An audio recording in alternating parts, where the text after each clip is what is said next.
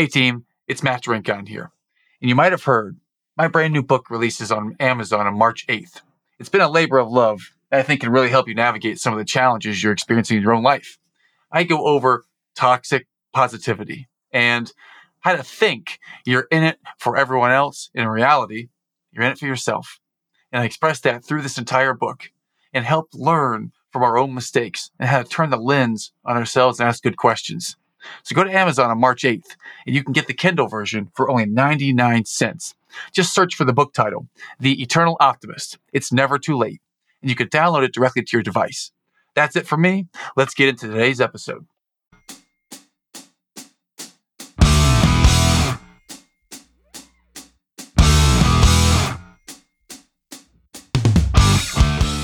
Welcome back, friends, to another episode of the Eternal Optimist podcast. I'm your host, Matt Drinkon, and I am here with my new friend, Mr. Zachary Gray. He goes by Zach, and today we're going to have a great conversation. We're going to talk about hard stuff that has happened in his world, what he's learned from it, and then what he's putting forth in the world now. And to kick things off, I'm going to ask Zach, if you could, if you had to give us 3 bullet points, just the context that's important that we might need to know as we get started in our discussion, what are 3 things that our audience should know about you? Feel free to be serious or whatever, your style. Thank you so much for having me on today, Matt. I hope that my experiences and the things that I've gone through in my life can help be impactful and inspiring to some of your listeners. And I hope that my story may motivate some people, may make them feel they're able to persevere and be resilient and continue to carry on in an impactful way that will ultimately yield positive change for themselves as well as hopefully others in their lives.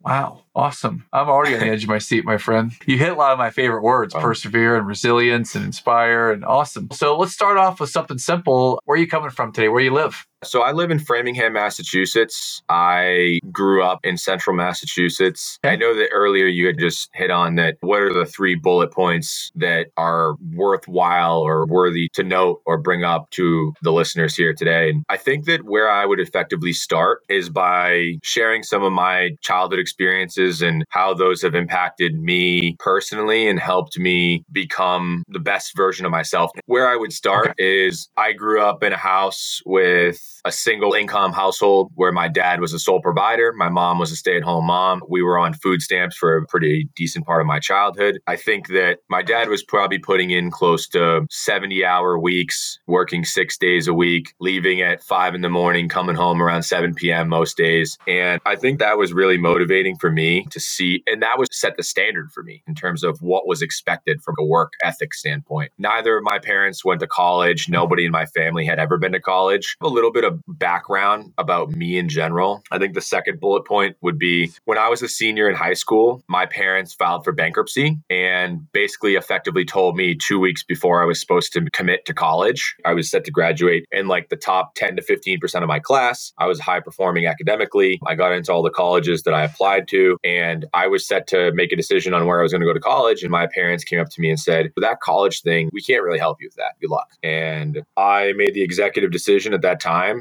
stopped playing sports, quit my baseball Legion team in May immediately. I took on 2 full-time jobs. I worked 80 hours a week from May to September. My objective was to pay for my freshman year of college without incurring any debt. I walked in my first day of my freshman year. I slapped a cashier's check on the table and I said, I hope this is good for the first 2 semesters. And I went on my merry way. I worked full-time my whole entire freshman year while I was taking classes. And I think that was the jumping off point for me, where I was able to be the first person in my family to go to college while effectively accumulating enough money to support my freshman year by working 2 full-time jobs. After I got done with my freshman year, I decided... Pause for 1 second, Zach. In that freshman year, you slapped the cashier's check down and paid for it. So massive respect to you, my friend, for working all that summer to earn that. So that was a big transition to do that. What jobs did you have and what kind of hours were you working? If you're working 70 or 80 hours, 2 full-timers, what was your regular day or week like? I would wake up really early in the morning. I would start work at normally like 4:30 or 5 o'clock at Dunkin' Donuts. I was working like 40 hours a week at Dunkin' Donuts. I'd get done around 2 o'clock. I'd get done, I would go home and eat lunch. I'd go ahead and hour and a half workout around 3 o'clock. There was two different things that I was doing. I would call it like somewhere between exterior maintenance of properties and landscaping effectively. And I was running events at a company that was a contact of my network, that I was running events where effectively I was a tournament director for charity Texas Hold'em tournaments. And I would be the dealer at the events as well as facilitating and running the entire event. And I would normally do from 3 or 4 p.m. to like 9 to 11 p.m. on average. Okay, so you really were living that work ethic. That was the standard, and you were living it, and you did whatever it took. And thank you. Please continue. I got done with my freshman year. I said that was really not that fun. I was able to navigate it while not incurring any debt. And I think that was really impactful for me and important for me because of my parents having just filed for bankruptcy. I was not too privy on acquiring debt. At that time, I was at a crossroads where I said, I'm going to have to go do this dance all over again this summer, or I'm going to have to take on debt. And what I ended up doing instead was I actually ended up enlisting in the military. I walked into a recruiter's office on a Monday. I enlisted on Friday. I went to boot camp 3 months later. I was gone for 6 months, went to boot camp and secondary training. And then I proceeded to come back and I finished my collegiate experience, 3.5 years worth of academic in 3 years. So I graduated on time. And the entire time in which I was going to school, I was effectively getting paid somewhere between 10 and 15K a year to go to school from reimbursement of financial aid as well as military stipends. So I ended up graduating college with close to 40K in savings, no debt, and that synopsis of my younger years. And then in terms of where I am now, it makes me curious for a second, Zach, because you bucked the trend. You were the first one in your family to go to college, and your relationship with money and or debt was one that you had a crutch or you had an excuse you could make that I didn't know any different, and something in you caused you to do it differently. All right, so I know you're setting the stage for where we are now, but I'm curious what your relationship was with money and with debt through your teenage years to college to this point, because you've got 40K in savings and you came from a place where it was bankrupt. And I'm not trying to poop on family or parents because you've learned some great stuff. But what was your relationship like with money growing up and into this place where now you have 40,000 in savings when you graduate? Yeah, I was always extremely frugal. It was always about creating security because I was operating from a place of seeing my parents never have financial stability or financial security. I was operating from a place of money always being a barrier. I felt like I would try to control as many variables as possible to create favorable outcomes. And I think that transitioned into my adulthood, where my first 4 to 5 years of my professional life, I lived in a 3-bedroom apartment. I rented a room with random roommates. I was paying $500 a month. I did that for about 5 years. I was able to save 50 to 60% of my annually. I didn't even have a TV. I didn't even have blinds on my windows. So in that 5-year timetable, I ended up shifting my life, becoming an entrepreneur. I opened my own gym, now a strength and conditioning facility located in kind of a high net worth earning space in Boston submarket called Needham, Massachusetts. The gym is called Gray's Anatomy. I've basically taken my proceeds from running my own gym operation and utilized the proceeds that I have earned from my gym operation to get into multifamily buy and hold real estate investing. And over the last 2.5, I've managed to go from a single townhouse to roughly about 180 units. Wow. Well, first of all, congratulations. You had every reason possible, crutch or excuse, to not do what you just described, and you still figured out a way. And now that you've done this and you've gotten to a place where you had this degree of success in a couple of businesses and it continues to expand, what are some of the lessons that you can share with us and reflect on? We'll start with Gray's Anatomy. What were the first things that you learned about running a business in Gray's Anatomy you can share with us? Yeah, I think there's two things. One, regardless of age demographic, are simply not willing to wake up at 4 a.m, begin their day, put in a day's worth of work and work into 5 or 6 days a week to outpace their peers. And I think that if you simply are willing to wake up earlier than others, put in more hours, longer and more frequently, then you're destined for success by default. That's one. I think that my number one prerogative from from a very early age was to accumulate enough savings to be able to buy a multifamily property in which I could house myself for free by renting out the units and then living in it for free. You effectively eliminate your largest expense, which is rent or mortgage payment. And I think that in Massachusetts, the average rent is somewhere between $2,000 and $2,500 a month. What person would not want a $24,000 to $30,000 a year raise? Because effectively that's what that is. If you're living for free in a house and you have a place to live and you don't have to make that payment. So I think that sets you up on just this exponential runway for financial success to be able to continue to facilitate future moves. And I think that was a really impactful piece for me. It makes me wonder, was that the target to get to that place where you gave yourself that raise from when you opened the business or from when you got out of college? When did this idea, or when did that start to come to fruition in your mind? I think that my main focus was that when I started my own business, my number one prerogative was to mitigate my risks. And so my number one risk was my business will never be successful if I have other financial constraints that limit my ability to invest in my business. And so if I can continue to reinvest money into my business to scale my business, I will be more successful and I can invest more money in my business if I don't have to focus on monthly expenses that limit my ability to do so. And I think being able to maximize reinvesting in my business, scaling my business, taking more risk because I didn't have monthly expenses that I had to be concerned about, it allowed for me to be more creative, create more opportunity, take more risks. And I think it transpired into having success. And I think simultaneously, the other reason as to why I did this was we were operating in an environment in which the federal government was basically printing money hand over fist in order to sustain our existing economic structure during COVID-19. And the way that I looked at it is if the federal government is printing money in excess quantity, that is going to correspond to asset prices rapidly appreciating. And basically, it was a race to acquire as many assets in a shorter period of time as possible, because if you're not holding assets while the government is printing money, you're getting left behind and you're never going to be able to make up that ground. Spoken like someone who had a plan, they got into it. And I love that you have this defense but behind you, like I got to mitigate the risk.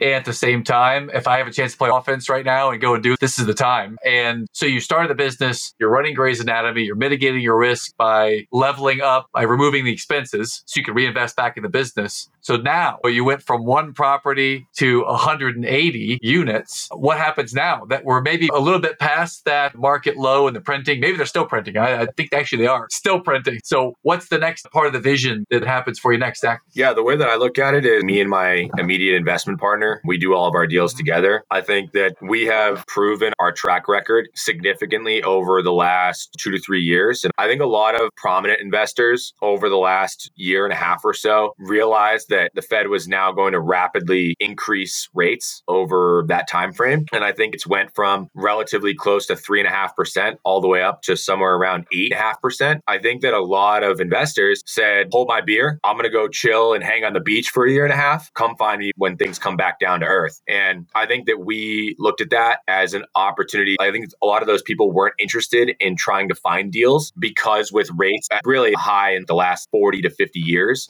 I think that they looked at it and said, there's not really much room for us to go find deals right now. And I think the way that we looked at it, anything that you can find as a deal right now that makes sense, when you drop rates down from 7.5%, 7%, 8% down to 5 or 5.5%, which is inevitable, that will happen at some point. We're not going to have 7 to 8% interest rates for the rest of our lives. I think all of those deals that you're finding that make sense at 8% or 7% are going to be home runs at 5%. And I think to that point, I looked at the environment that was 7 to 8% interest rates and said, as a buyer, you have all the leverage. You have the ability to negotiate lower prices. You have the ability to negotiate seller credits. You have the ability to negotiate more advantageous terms with banks because there's not as much volume. There's not as many refinances. There's so many variables that work in your favor that allow maximize your circumstance and get properties in your possession during a time in which rates are at all-time highs. And I think we're heading into right now, which the Fed has already confirmed that over the next 12 to 18 month time frame, that there's going to be multiple cuts in 2024 heading into 2025. Do you see those rate cuts happen? I think that those deals that we bought are going to be even more high performing. I think that you're going to see, because debt costs are going to become cheaper, you're going to see rapid price appreciation or asset appreciation again. And I think that anything that you bought at 7 to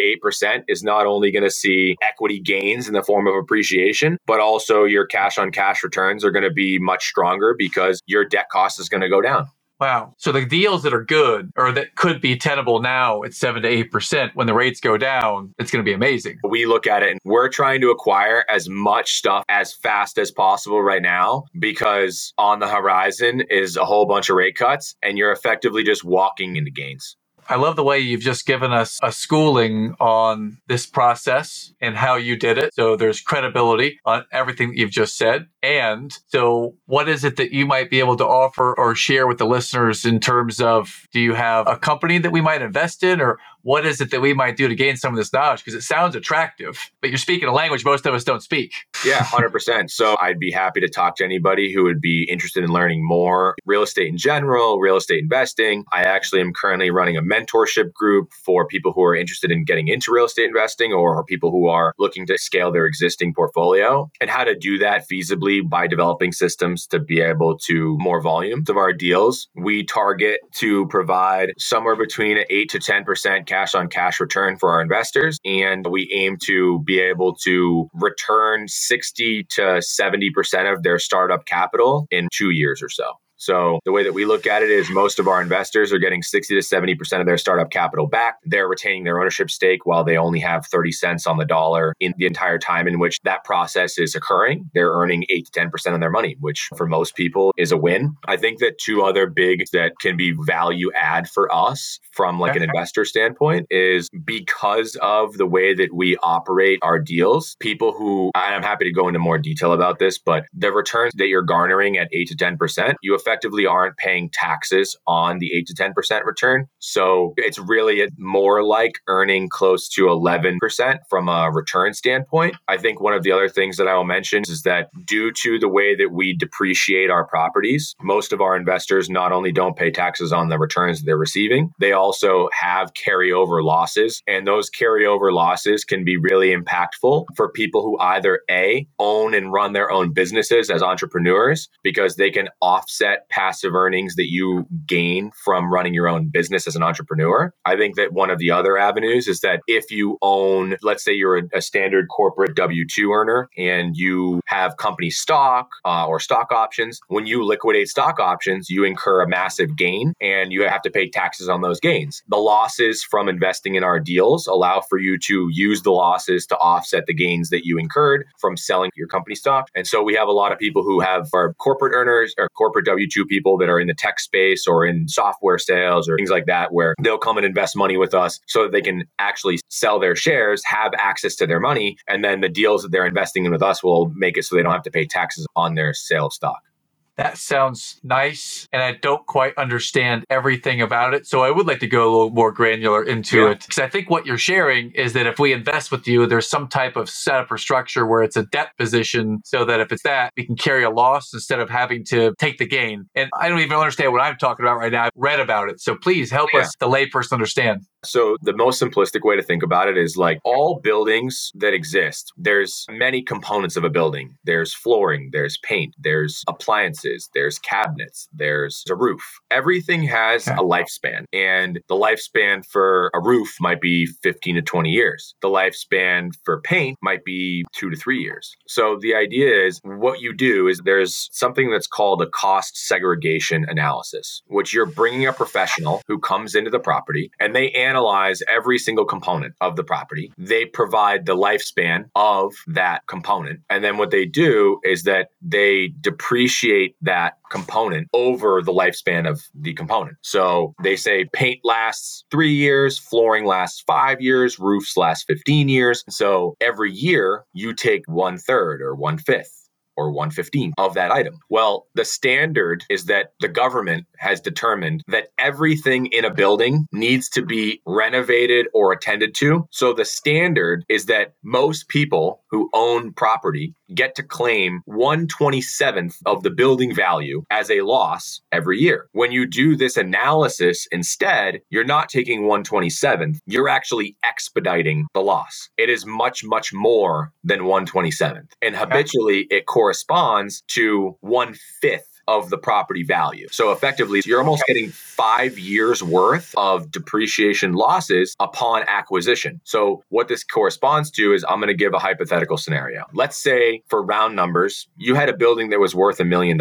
Let's say rather than 1/27th, let's divide it, let's say it's 30 years. So in a 30-year time horizon, 1/30th is going to equate to a $33,000 loss per year. So if you were operating with the standard model, you're going to get 1/30th, which is a $33,000 loss. And you would claim that as a loss on your taxes. Well, if you do a cost segregation analysis, you can offset $33,000 of earnings. So what are the returns that you're garnering on the deal? They might be 10,000, 15,000, 20,000. Great. We'll wipe those out. And then you're going to have 180 to go play with that can offset stock sales, that can offset your business earnings. And this is an extremely advantageous avenue for folks who are entrepreneurs or for people who work W-2 jobs who have stock positions. Excellent. So the advantage in investing in something like this, or investing in freedom management, is that if we are entrepreneurs or if we are W-2 who have stock gains that we want to offset, then this can help us in W-2. It can help us as an entrepreneur. In this exact example, if our end of the year, let's just say our profit is less than 200,000, it's 180K lost over there, we could offset some of that and not have to pay as much tax on our profit at the end of the year. Yeah. And then I think the last piece is, let's say that you're neither of those folks. Let's say you don't have stock options. Let's say you're not an entrepreneur. What I would say is, you go invest your money in the stock market, and normally you're going to buy index funds. And an index fund earns 6 to 8% per year on average over the last 20 to 30 years. So you're earning 6 to 8% on your money. But when you take it out, you got to pay capital gains tax on it. So you're sacrificing 20%. So it's really like earning 4.8% or earning 6.4%. So if you're earning 4.5% in the stock market after you pay capital gains tax, that's the standard. Well, for us, in our deals, we're paying 8 to 10% cash on cash checks in the mail, but you're also not paying taxes on it.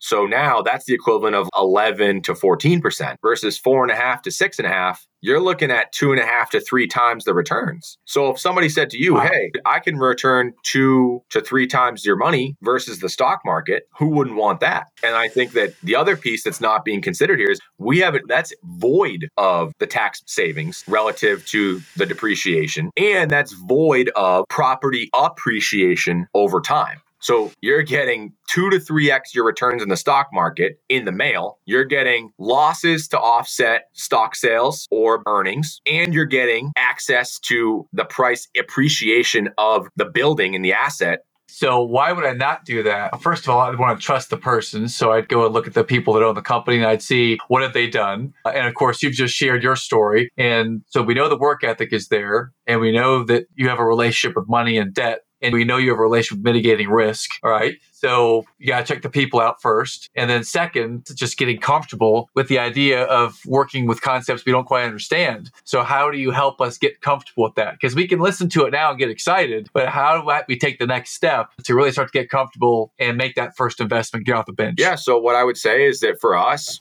we pump out a monthly newsletter in which we talk about all the existing projects that we're doing. So we have people who are invested in 2 or 3 of our projects, and they're getting monthly updates on those projects to hear about what they're doing. What's our vacancy rate on the property? Did we receive all the rents? Did we have any unforeseen maintenance issues? So these people are getting monthly updates as to what the performance is, where their money is vested. So I think that's kind of an important component. And then I think that anytime that we're putting together a deal, I think that for smaller deals, we will actually meet with investors on one-on-one calls and then walk through the process to talk about the deal in particular. And in the event that we're doing larger deals where we're going to be raising a fair amount of capital, we'll actually put together a PowerPoint presentation, and then we'll host a webinar that you can either sit in on and listen to the webinar and then at the end, we take basically a 30-minute Q&A from all the people who are there. And we also record the webinar, and then we send it out to our entire investor network.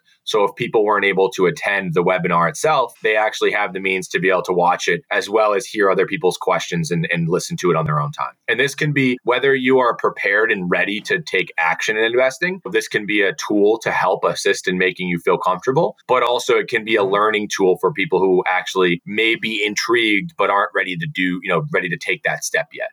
Okay, so 2 follow-ups. One is, how do we get on the monthly newsletter mailing list so we can start to get involved and learn from you? So what's first is, how do we get the newsletter? So what I would say is it's actually in my bio on my Instagram. So I think the best course of action would be follow me on Instagram, and then you can join my newsletter, and then you can get monthly updates as to all the projects that we're doing, as well as you'll get projects that we are acquiring, looking to raise money for. My Instagram is at the 1099 Mindset. Again, my name is Zach Gray, and right in the bio, you can join. And my name is Zach Gray in the newsletter, and you can check it out. And hopefully we can help some people make some money. Fantastic. I'm on it right now. I'm looking over here at Zach on the Instagram right now, and we can see it's got on here, multifamily real estate investor, 179 units owned under agreement. Massachusetts and South Carolina. You're down here in the Carolinas too. Good. That's not too far from me. Good. 24 million in assets under management so far. Wow. And that was not that way a few short years ago. That's right. And now we're building, we're growing, gym owner and syndicator. And so how do I get to the newsletter? Is it the link here? Just click the link? Yep, you can click the link and it will allow for you to join the newsletter. Yeah, this is very simple to do. So I'm going to invite everyone to go and do this. It's just another way to learn more about what Zach's talking about, because this is a world, this investing and being whether you're an investor passively in real estate, you get involved with the syndication like Zach's. This is something that we need an education on, and we need to be doing, my friends out there. Money sitting in the bank is money losing value. So to have a way to go out there and learn from someone who has put in the sweat equity and is willing to teach you, what kind of minimum investments are we talking about here, Zach? So it depends on the deal in particular, but normally it can be anywhere from 25 to 75K on average. That's sort of the standard minimum. Okay, got it. So that's a place to start. That's the ballpark we're in. So here's my invitation to the audience. I'll ask Zach what mine is to go to Zach on Instagram at the 1099 Mindset. It's really easy to find. And you see that he has facial hair. He's got a big beard. So don't be intimidated if you don't have facial hair like me, because you all know I don't have any. But it's very easy to talk to, and he's got the experience to do it. So I encourage you to go and check it out here on Instagram at the 1099 Mindset. Get on the newsletter and have a conversation with Zach, because this is stuff that it may sound exciting and cool, but if you don't do anything, then nothing is going to happen. So go and follow and connect with them, and then see how that might be able to lead you to learn and get that first step in the door. And like Zach, who didn't have any real estate properties at all, has gone, because he's learned the system and now he's a syndicator, he has learned how to do this. What I would say is, I don't know exactly what the stat is, but it's something along the lines of 90% of millionaires make their first million through real estate. And so I know it's something in the ballpark of that, but I think that what it comes down to is there are people who own real estate, and those are the people who effectively become really affluent and rich over time. And there are people who choose not to own real estate. And I think that it becomes really challenging to reach the same threshold financially without having owned real estate. Well said, my friend. Zach, I appreciate what you've had to share with us today. So we know where to follow you. We're going to connect with you here. And the main place is the Instagram. Is there a freedom management website? You may have said that. I did not catch it because I was on that mailing list. You can access right on our website, and you can check it out. In general, what I would say is that you can peruse around, join the mailing list. I think the other thing too is you're welcome to DM me on Instagram as well if you want to connect, if you want to talk in more detail. Also happy to discuss the possibility for people maybe at those sort of beginning stages of wanting to get involved in real estate but don't really know how. Again, happy to discuss that as well and point in the right direction. But yeah, the thought is that you need a lot of money to to get started in your journey. And I think that one of the things that I would say is that if you live in other parts of the US and other states aside from Massachusetts, there's multifamily properties in many states that are available for somewhere between 150, 200, 250K. And you're looking at, in most circumstances, you're able to put 3 to 3.5% down on a property in the event that you're going to be an owner occupant and you're going to live in that property. So you could be in a situation where you need $6,000 to $10,000 to get involved. And that's less than a car for most people. So I think in the grand scheme of things, I think that so many people look at it and they think that it's option. But I think that really what it comes down to is I think everybody has the ability to get involved. I think if they're willing to live in the property. And again, I think if you're willing to live in the property, you mitigate your biggest expense. And I think it just trampolines you into this stratosphere of being able to perpetually make more moves. And I think that is going to have profound effects for not only for you, but your entire family and your kids and the people that come after you.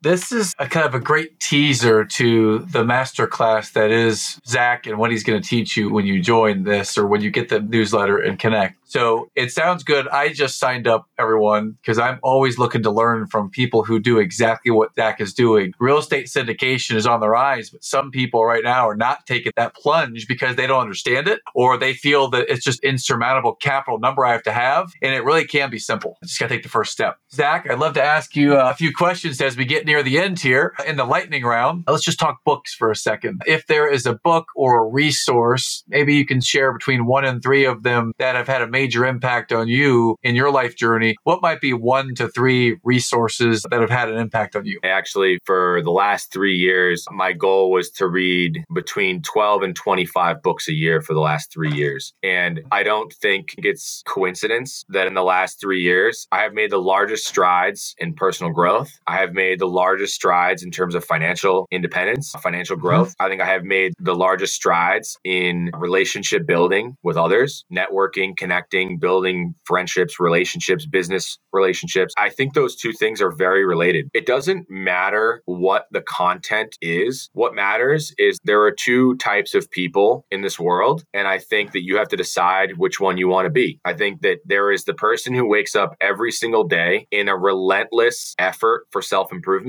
And I think that there are people who wake up every single day and are going through the motions and are happy to be complacent. And I think that if you're intentional about self-improvement, and it can be viewed in many ways. It could be improving your mental health. It could be improving your physical health. It can be improving your social relationships. It could be improving your financial literacy. It could be improving your knowledge on nutrition. It could be improving your knowledge on learning a skill. There's so many ways in which you can improve. And I think that what it comes down to is I'm going to kind of hit on the book piece. A book that was really impactful to me in my early teen years is a book called The Alchemist. And it's more of like a fairy tale book than it is like this like nonfiction, like real kind of info heavy content, and seeking ultimate fulfillment, determining what it is that fills up your cup and what makes you happy intrinsically and what are you put on this planet to do and want to do. And I think that is where you should start when it comes to self-improvement, because there's nothing that's going to motivate you more to improve than doing something that you intrinsically love.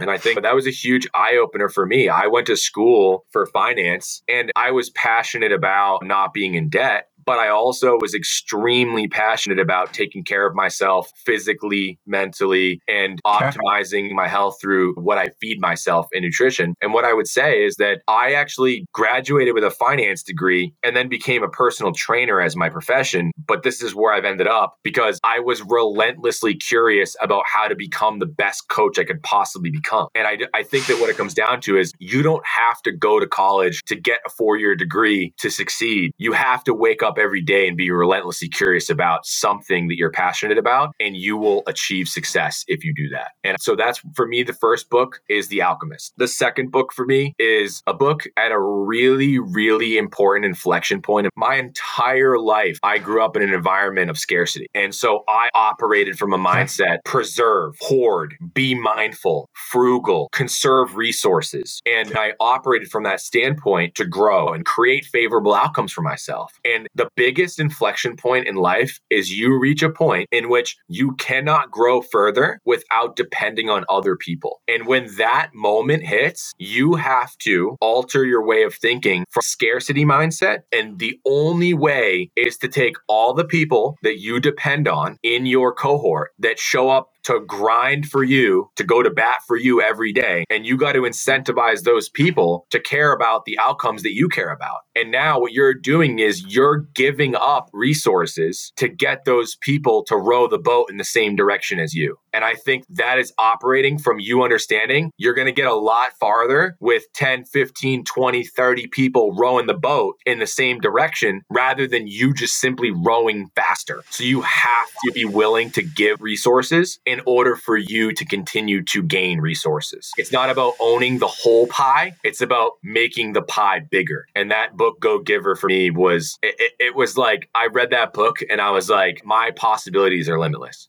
Zach, that was an amazing answer. Not only the lessons from the Go-Giver, but the idea that if you think you can get there on your own just by getting stronger, tougher, bigger, row faster, how about the people that don't have to do all of that? Instead, they enlist others, they serve others, and they bring them onto their team. It was such a great example. And it illustrates to our listeners that Zach knows what he's talking about, because that's not something that people who are in that position of scarcity, who are doing it all themselves, they don't get that. They don't talk that way. Well, and then I think that once you're in a position where you're growing your operation, I think the biggest thing is like now you have all these people who you depend on, and your number one detriment to you continuing to strive and prosper is having to rehire, to retrain, to reacclimate because you can't retain talent. And you can't retain talent if you're trying to keep the whole pie.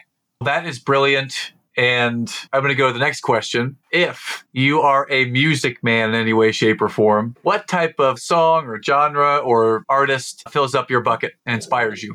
So I'm a huge music person. My wife and I probably go to listen to live music at least once to twice a week on average. I love acoustic, anything acoustic in general. I'm about it. I like alt rock from like the early 2000s, like Goo Goo Dolls, John Mayer, Third Eye Blind, that kind of thing. I'm down for like classic rock, Steve Miller Band, stuff like the Stones, Journey. But I'm actually a massive T Swift fan. And my wife and I went to the opening show at Glendale, Arizona this past year. I bought that for her for Christmas. And I think that when I'm working out, I like hip hop stuff. I like Drake, Kanye West. I like Joyner Lucas. I like Eminem. I can get into some more punk stuff. I'm a big Linkin Park guy. But then what really intrinsically is my baseline, like hits home for me, I'm the military guy. So you already know the answer is country music, Morgan Wallen. That's my man. I'm a big country music guy. Awesome. Man, I should have opened today asking you about music. Man, you just lit up and you're talking about Taylor Swift over here. And I'm thinking about like football from recently, whatnot. But when I took my kids to school every day, like about 3 or 4 years ago, we listened to Welcome to New York and Shake It Off like every morning on the drive. They loved it. So it's super cool. Time for one last question. And the wrap-up question, and you have the last word, Zach. You're on the Eternal Optimist podcast. And when I say the words Eternal Optimist, what does that mean to you?